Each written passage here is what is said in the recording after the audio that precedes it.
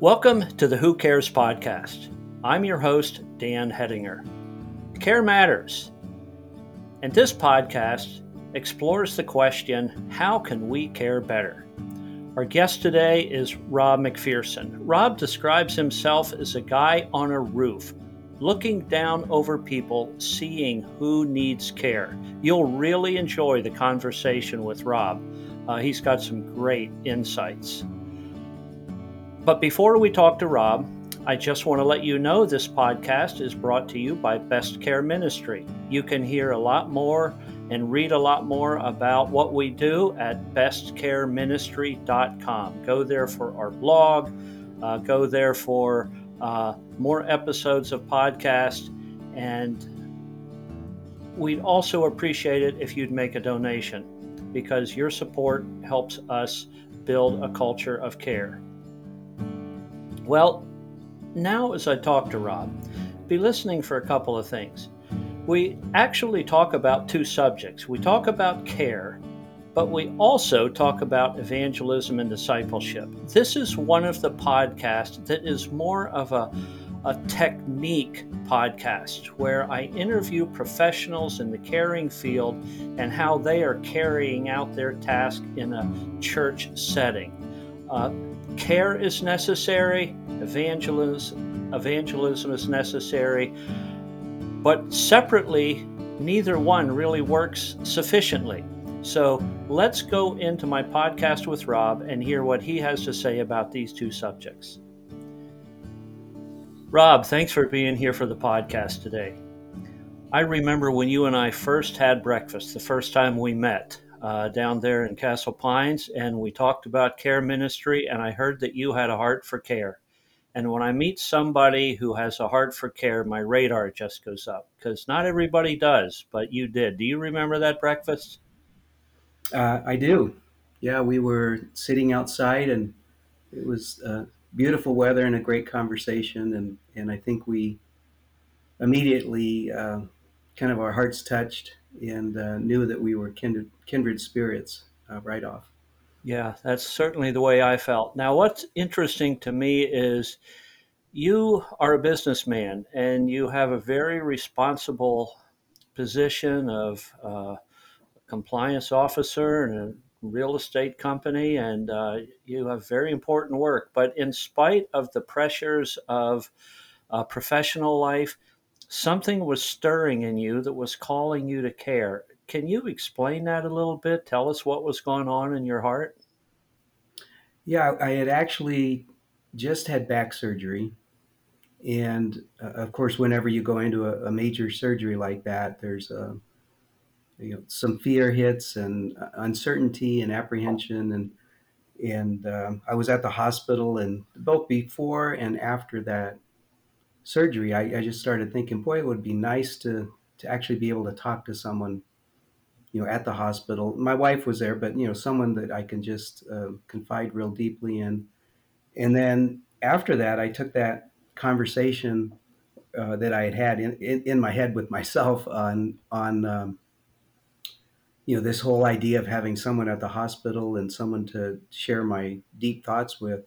I had talked to the pastor at my church, and he said, "Well, that sounds like chaplaincy." And before I knew it, I actually was enrolled in Denver Seminary within like 3 weeks. I'd filled out the applications, and before I knew it, I was in classes with pastors and in a worship class, something that I never thought I would be doing. So it happened really just with a nudge, my initial step into care. And then you took clinical pastoral education, and our conversations continued. I don't remember how many meetings we had, but at some point then you got a job as the chaplain at the same hospital that I had been at. And you had some amazing, incredible, and difficult experiences there. I mean, you were thrown into the deep end of the pool right at the beginning of your care ministry career. Yeah, I think because I was older when I had gone to seminary, there's a lot of seminary students in their mid to late 20s and early 30s. I think because I was an older student, they had left me alone pretty much to kind of learn on my own, which was probably the best thing. And yes, I encountered things that I really could hardly imagine, including the first half an hour I was there. In the emergency room, an infant came in, and just a difficult situation, all the way from that to very simple meetings where you go in and pray for someone who had knee surgery, and then they're out in a few hours. So really, the gamut of not only people needing care and different kinds of care, to all kinds of people with all kinds of beliefs and non-beliefs and religions. And so it was an extremely interesting um, time at the hospital during the clinical pastoral education phase. Rob, I think this is going to be a wave of the future in ministry. I just feel God calling more and more people to care. If somebody's listening to this podcast and they're in your situation, they're in business, they have a career, or uh, they're an older person, but they haven't been in ministry before, but now they want to do something like this. What advice would you give them? Well, we had just mentioned clinical pastoral education. I would highly recommend, um, getting, a unit, up to 2 or 3 units of clinical pastoral education. It's patterned after a doctor residency program, so you get a lot of practical one-on-one experience. I did that at the Denver Seminary here in Denver. It's offered many other places too. It's great at the seminary. They have an incredible program, here in Denver. But like I said, it's offered at numerous other places. I'd highly recommend that.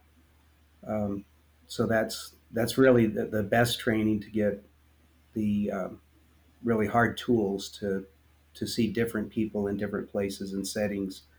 Uh, a lot of their places that you can actually go would be hospitals, but there's other places like hospice. And as you know, that part of what I did was become a care pastor at a church, which is a completely different environment than the hospital, where everyone has needs, but the needs at a hospital are very acute. So let's switch to that role at the church. The hospital's a clinical setting, the church is a parish setting. We're on the visiting field when we're in the clinical setting, we're on the home field when we're in the church setting. How's the how do you feel the church setting is different? Before you answer the question, for the listeners, Rob and I have had the honor of serving at the same church, and I stepped away from that church, and as I was stepping away, Rob stepped in, and I think we were there together for a little while. But Rob became the care pastor after I left the church, and I'm so thankful Rob did. Uh, and he's really placed an emphasis on caring for people one on one. But back to my question, how would you describe the difference between the home field and the away field, the clinical and the parish? Yeah, what's something you have to really have in mind at all times when you're in a setting with people of all different beliefs is this phrase that they actually use in the military, which is cooperation without compromise. So you're providing care, and you're providing unconditional love and a lot of listening to people with all kinds of beliefs, and like I said, often even what they would consider no beliefs from a spiritual standpoint. So at the same time, you can't compromise your own beliefs. So it's a it is a very delicate situation to provide appropriate care at a clinical situation, because you're really dealing with the public, and that's what really requires a lot of the training. Uh, Prior to going into those kinds of situations, the church is different in that when people walk into the church, you have an assumption. Yes, they're at different levels of maturity, but they don't have um, they're not antagonistic towards the church. They're already in the church. So, you don't have to maintain that same type of concern over evangelizing or things that you may not want to do, or proselytizing that may come up in the general public arenas. So there, you need to make sure that you're not. I mean, I think of verses like Romans 1:16 of not being ashamed of the gospel. In any situation, but for surely at a church where you're providing care, and the first thing that you're doing is listening, and you're obviously dealing with the immediate needs depending on the level of crisis someone's in. But you can't be ashamed of the gospel either. So there is a time that when the door is open and the people are moving forward in their crisis into a lessening of that crisis, where people are often struggling with what their identity is, and where they came. They may have been in a divorce, or somebody loss in their family member, a spouse.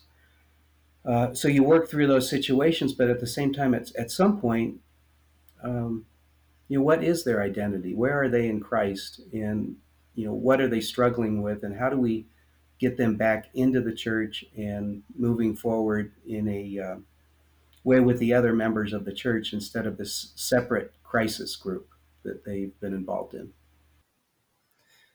That's well said. Now we're into a phase where we're talking about the church. So let me set this up a little bit. You and I both respect all levels of ministry in the church. We respect the preaching, we respect the worship, we respect the teaching and child ministry and all of that. But how do you distinguish care ministry from all of that? Or how is it different, or how does it relate? Well, often people in crisis, when they're in that crisis, it's a prominent time in their life, and that's when they make some really big decisions of pushing away from God, or seeking the Lord. And so those are prominent times in people's lives, and to actually come by people and be with them while they're going through that is really can be a profound time. And Dan, we've talked about this. Some of the prominent speakers in the country, after they've come back from vacation, or from retirement, and they come back to the church, and they have some kind of a going away party or something like that, and people come to them, and they're thinking they're going to talk about their sermons, and the main points of the sermons, this prominent, what the preacher thinks is their best sermon of all time, or their best series, and they don't. They talk about the time that they lost their spouse, or the time that their child had been in an accident, or things like that. So the things that really matter and people really remember tend to be on the care side. Yeah, Timothy Keller, in a podcast I listened to, described that event happened to him, and he is well known for being an exceptional preacher, but they remembered the way he cared, not what he said. And so I again do not want to diminish preaching, but I do want to say that care is where transformation takes place. It's where real engagement and contact at the time of people's need. And the church that recognizes that is going to uh, have people grow at a deeper level, and they're going to contact people better as well. So, for you and me, we've been blessed that that's our focus in ministry, and maybe more churches will start hiring guys like us, or at least having volunteers in this position. Tell me some examples of when you would encounter people in their time of need that perhaps a senior pastor wouldn't. Not because he wasn't caring, but he had responsibilities and he was up preaching, and you were among the people. Can you come up with a couple of examples? Yeah, I can come up with an example which I think even relates to even more to our topic today. A meeting with a woman who had just been left by her husband and was in shock over that. And we initially met, and incredibly emotional uh, time of just sharing what had happened, which was uh, an event that will be uh, on her heart forever, based how it happened and the event itself. It was really a horrific thing, and how the separation occurred. So just spending time with her, spending time a week later, and then a week later, meeting numerous times as the initial crisis started to diminish, but then periodically meeting and walking her through all of the emotions and the actual divorce settlement before they met with the attorneys. And during that process, which the interesting thing was, I was in seminary at the time, and we were doing something called verbatims, which some people may not be aware of, but that's where you, during the CPE, the Clinical Pastoral Education Program, you kind of walk through as much as you can remember of a conversation and what happened during that conversation, and then you get input of how you did. Well, there was this particular situation. I'd been meeting with this person for about 6 months, and I had this overwhelming feeling that I needed to present the gospel and ask her for a decision, and actually did that. And so it progressed from a super crisis over a 4, 5, 6 month period to actually getting into who she was uh, as a person, and what was her identity in. And she she ended up giving her life to the Lord, recommitting herself, and that was an extremely powerful time for me. The interesting thing is in the class, I had some criticism, because this is the tendency with chaplains is uh, in a public setting is not to share the gospel, and to be very cautious of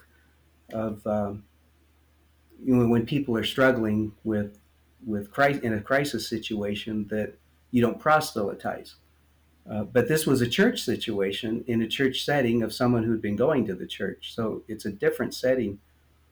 Well, fast forward a couple years, I try to meet with this person every year just to see and check in how they're doing, and they know the very date that they accepted the Lord, and it was a profound time for them.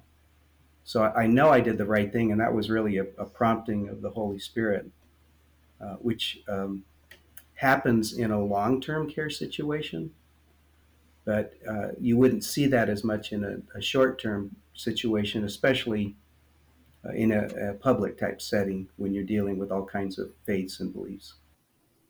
You and I believe that Christ is the one who heals, and He is the one who makes the difference in a person's life. Our care may lead to that, but our care is very minor in comparison to that dramatic event.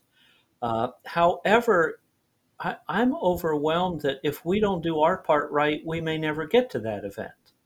Because if this woman was overlooked, if this woman was not cared for, if nobody had followed up on her for 6 months like you did, or spent the time listening to her story, she might never have gotten to that point. It, Tell us about the time you met her, Rob. I'm remembering you telling the story. I hope this is the one uh, where you saw a woman sitting in the congregation, and you went up and introduced yourself to her. She was sitting there, kind of lonely, all by herself, getting ready for the service. But she wasn't really there for that service. She was there for you that day, because she was there with a broken heart, and you just went up and something happened. Uh, can you tell us about that? And was this that woman?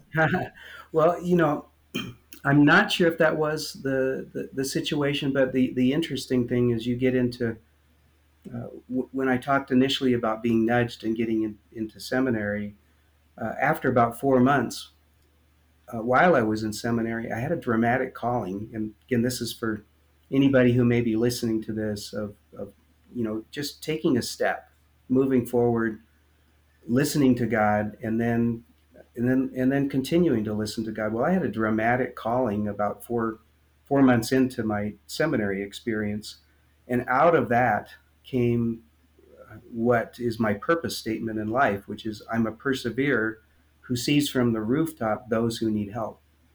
I mean, that's who I am from my spiritual purpose statement. And so, what you just described of a person sitting at church is is something that I immediately detect in almost any environment that I'm in, and that is it's something that God has given me a heart for.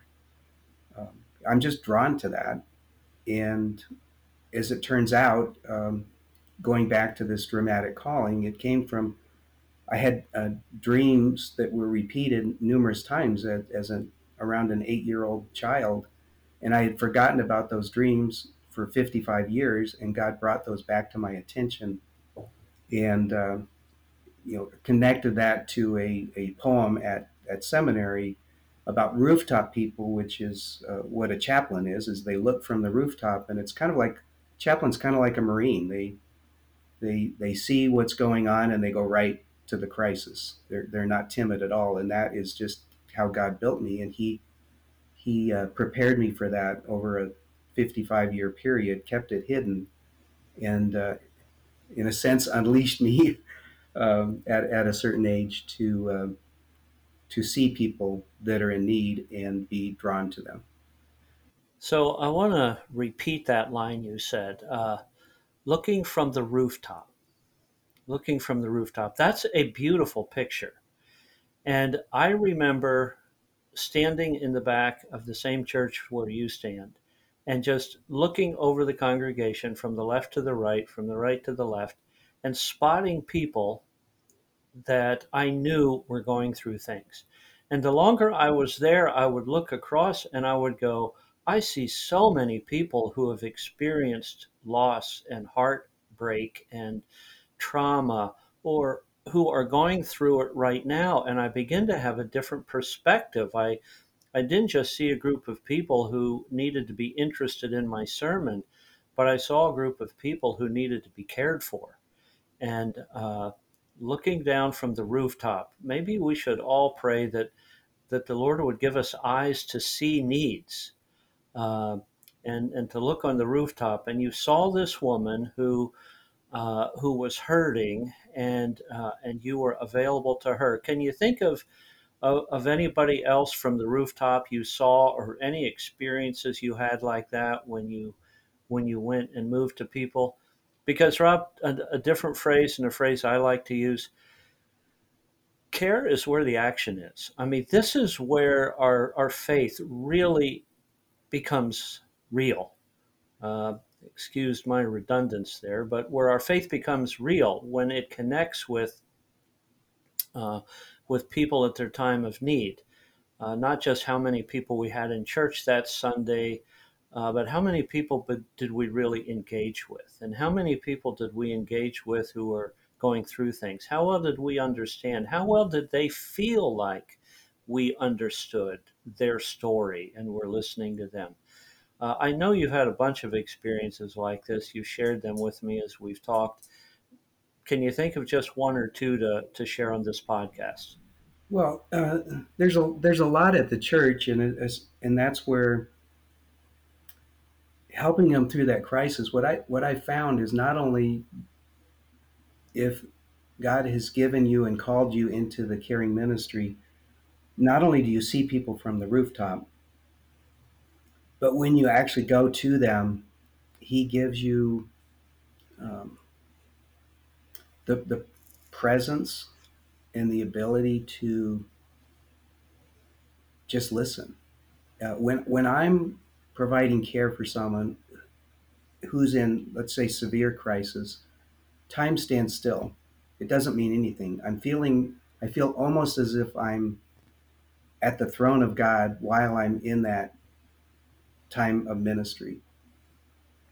So I think if you're called to do something like this, you know it when you're in situations like that.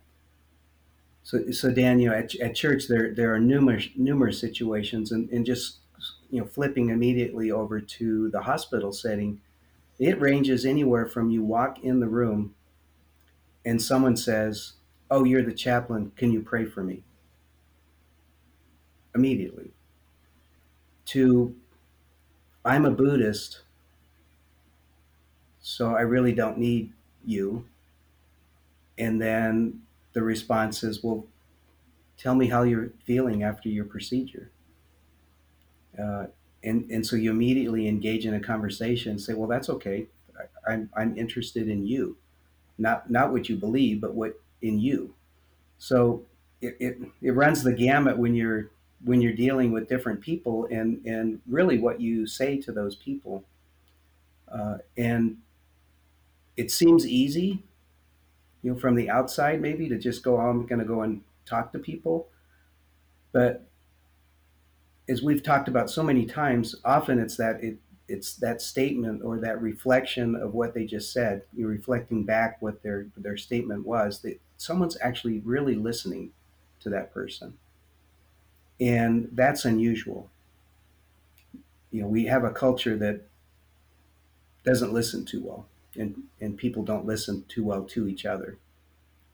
So when you immediately are able to be present and immediately show that you're going to be listening to someone, then they immediately start talking and will start sharing things, um, typically very fast. In a hospital setting, it's extremely fast because they know the time is short. With you there. In the church, it's a little different in that people want to. First of all, they have to trust you, uh, and then uh, and then they'll start opening up. Sunday, in my church here, I'm standing after church with a cup of coffee, and a guy comes up to me and he says, "Hey, I heard about you. I heard you talk to people who were grieving." And I said, "Well, what's your story? What's your grief?" And I just stood there at the coffee table, and this guy told me of two horrific tragedies in his earlier life. One when he was riding his bike with his brother, and his brother fell off his bike in an awkward way and broke his neck and became a quadriplegic. And he was with him that day when that happened. And sadly, the boy didn't live long. He got pneumonia and died. It was a tragic story, but this was just heavy in his heart, and he needed somebody to talk to. The pastor had preached the sermon. He's busy. He's working the room. People are pursuing him. I wasn't doing anything. I was just available. And I think that's what you and I get to do as care pastors, is be available, especially for that need. And if we're looking from the rooftop, we're aware when those needs come, and so you describe that at the hospital, and I'm just before we move on, are there any other examples you have of when you met people, or maybe even how you met this person? Let me ask it this way: where do you meet people most of the time? Is it in the lobby? Is it in the sanctuary? Is it at the prayer wall? Do people approach you? Where do you meet people who are in crisis most of the time in the church setting? Yeah, generally it's at the prayer wall at the back of the church, as you're aware, in the church that we're at, and sometimes in the lobby, and often that's when other people bring people to me, as they're talking to them and they see there's a situation that they would like them to talk to the care pastor. Okay. But at the prayer wall, I mean, you had asked about another specific time. There's a situation where, as you mentioned, that we're, not putting down sermons at all, because they were prompted by this sermon. It drilled their heart, and they came back, and they had just been visiting, and they disclosed what had gone on and how God was speaking to them, and they came back probably every Sunday for 4 months. And the really neat thing in that situation is I worked with them, and during that time, and listened, and then I met separately. They told their whole story for as long as it took. I said, I want someone at this church to know you, and I'm here so you know that somebody at this church knows you fully and everything that's gone on in your life. And they shared for about 3 to 4 hours, and it was about 2 months after that that they asked me to baptize them. And so that was, again, spending time with them, uh, listening to whatever they're dealing with that week, which is different every week, and then finding out their whole history, which there'd been a lot of things going on in that person's life, and they were only about 32, and what they had actually experienced was really mind-boggling in a 32-year-old. Things that I had never even thought a 32-year-old could actually experience. So, those are the type of situations, but there's nothing easy about it. It requires a lot of time. It requires a lot of listening and active listening, uh, to where, when hours go by and they're saying something, you're still engaged the entire time. I heard a couple of things in what you just said. First of all, I heard that care really can be inconvenient. You know, if you really care for somebody, it doesn't just happen by appointment or in a very restricted time where you just check the box. Okay, I said hi to them. I asked them how they're doing so they feel cared for. I mean, here was a crisis, and it required a lot of time. That we, I think when we're going to care for people, we really need to be ready to do that. Uh, but then, for the second time, I heard that led to something down the road. That led to something months later, and for this person, it was their baptism. So Mm-hmm. let's get to that point. I heard a podcast, and I can't remember who said it a few months ago. I listened to the Carey Newhoff podcast a lot, and you're if our listeners are podcast listeners, maybe they've heard of him, one of the leading Christian podcasts in the country. He was interviewing somebody who said evangelism is dead, and I don't know quite how to respond to that. I know evangelism as a topic is not dead, but maybe us performing evangelism has gotten so poor and so weak that it almost is non existent.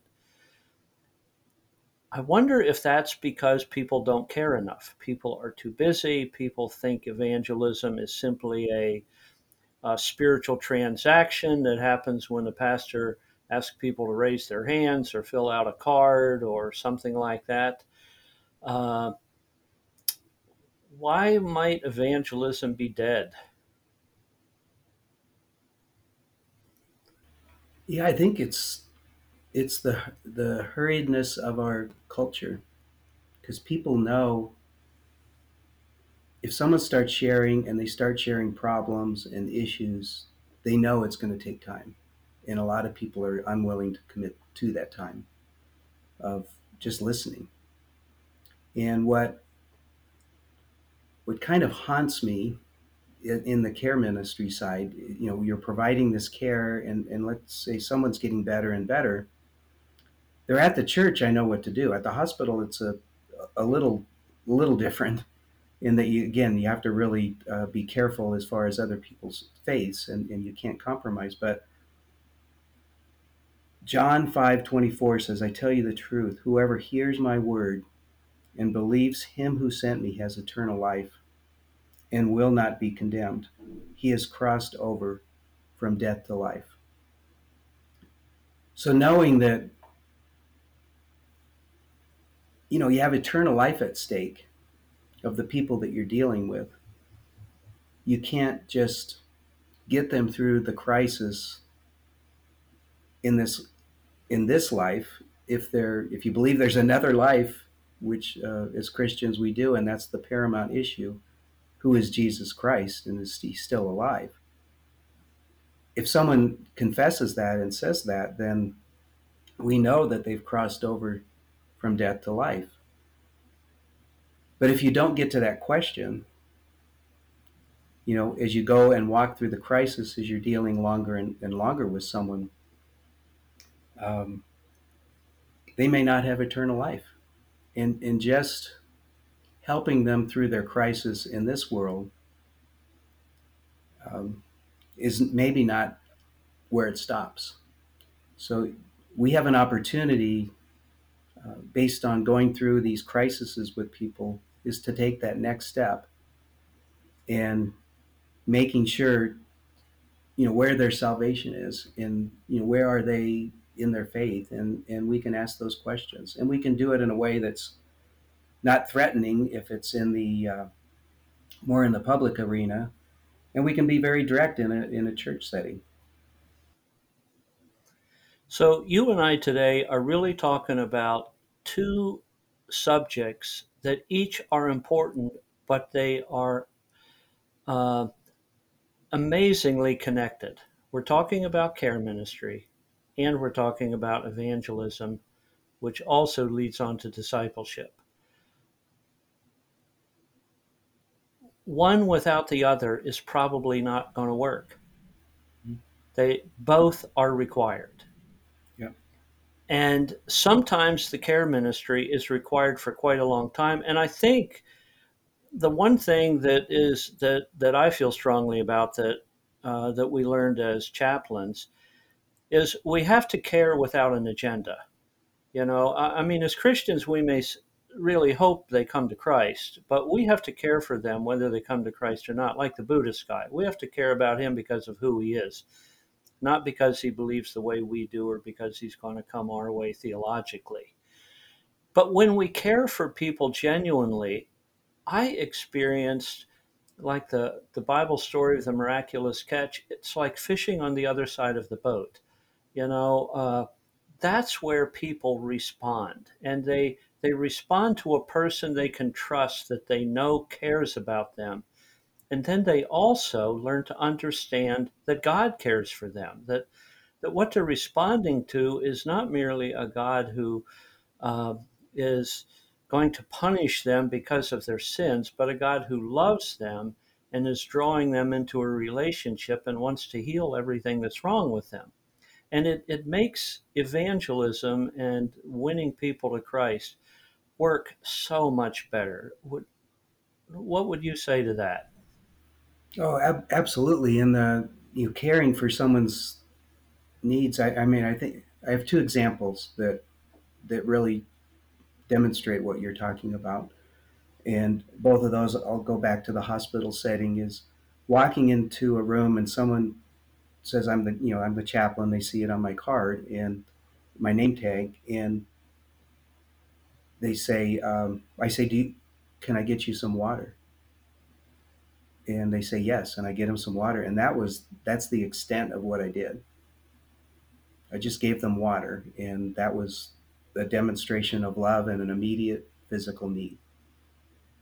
There was another situation that somebody had been in for back issues, and they had been in quite often. It went back to their childhood where they were in a sport that gave them issues, and found out that their dad actually abused them verbally and physically when they didn't win as an 8-year-old. And that person was carrying that huge grief from that, and they were approaching 70.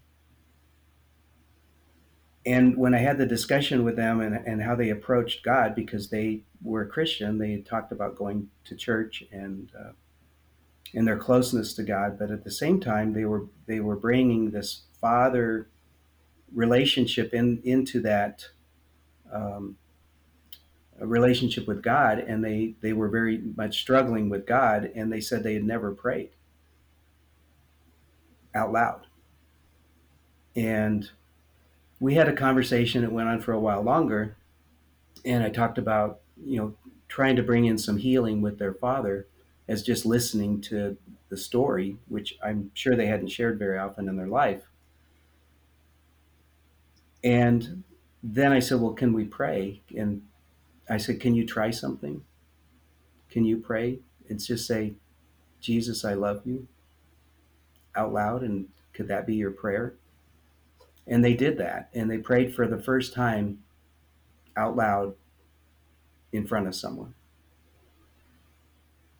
So, those two stories of that moment of just providing water, and that's care, to actually teaching someone how to pray to a father out loud, with the complications of their earthly father who had hurt them so badly, and that healing that took place just with the words of, Father, I love you. Isn't it exciting to be in that role? Aren't you glad to be there, to be the person called to be there at that time? I don't want to make it about you or me, but I found it to be such pleasure to learn to be patient in care and then watch so many wonderful things happen. It was such an honor to be called to be a caregiver, to be a care pastor, to give care. Yeah, in that situation, when I walked out of the room, because I felt uh, the Holy Spirit's presence in that room, just guiding me in the words to say, how to say it. When I walked out of the room, I couldn't decide whether to lie down on the floor and start crying because of that experience, or just jump up and down screaming, because it was so exhilarating that, I was there in that situation, that God used me to provide so much healing, between her father and God the Father, and to take that huge first step to actually pray out loud. Rob, I think you and I have talked a lot about the right subjects today.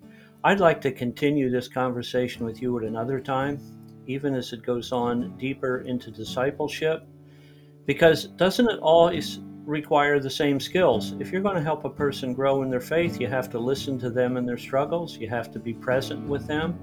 It's the same thing, it's just further down the road.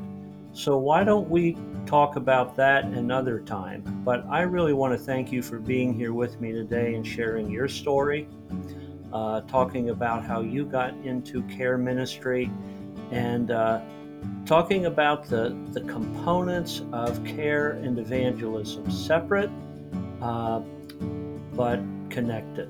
So, Rob, thanks for being here today, and will you come back again? Yes, I will. Thank you for having me, Dan. It's a pleasure. You bet. I enjoyed that conversation with Rob McPherson. Thanks, Rob, for making yourself available and telling us your story.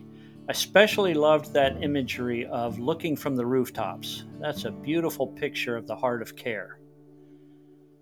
Want to give thanks to Zach Harder for the opening song, and I want to give thanks to Jim Hettinger for the closing song, titled In the Midst of the Storm. For more of Jim Hettinger's music, go to his music on Spotify or Apple, or at homebydark.com. Thanks to Andrew Hettinger for production and editing of this podcast. This podcast is brought to you by Best Care Ministry. Please do not reproduce or use it without receiving permission. This podcast is brought to you by Best Care Ministry. To learn more about Best Care Ministry, to make contact with us, for a lot more information on care ministry, go to bestcareministry.com. And please consider making a donation so that we can learn how to care better than ever before and build a culture of care. In upcoming episodes, we will hear a lot of great information. Next week will be a dramatic story of a dad whose son was a drug addict and what it's like to live with an addict. We'll be talking to another dad who grieves his son's loss to a murder. We'll talk to people going through the choice of, do I choose hospice now or later or when? How do I do that? And many other stories will be coming up in the following weeks of the Who Cares podcast. Now, if you would just take a couple of minutes and care for yourself, be still, be quiet, and be thoughtful as you listen to the music of Jim Hedinger for 2 minutes.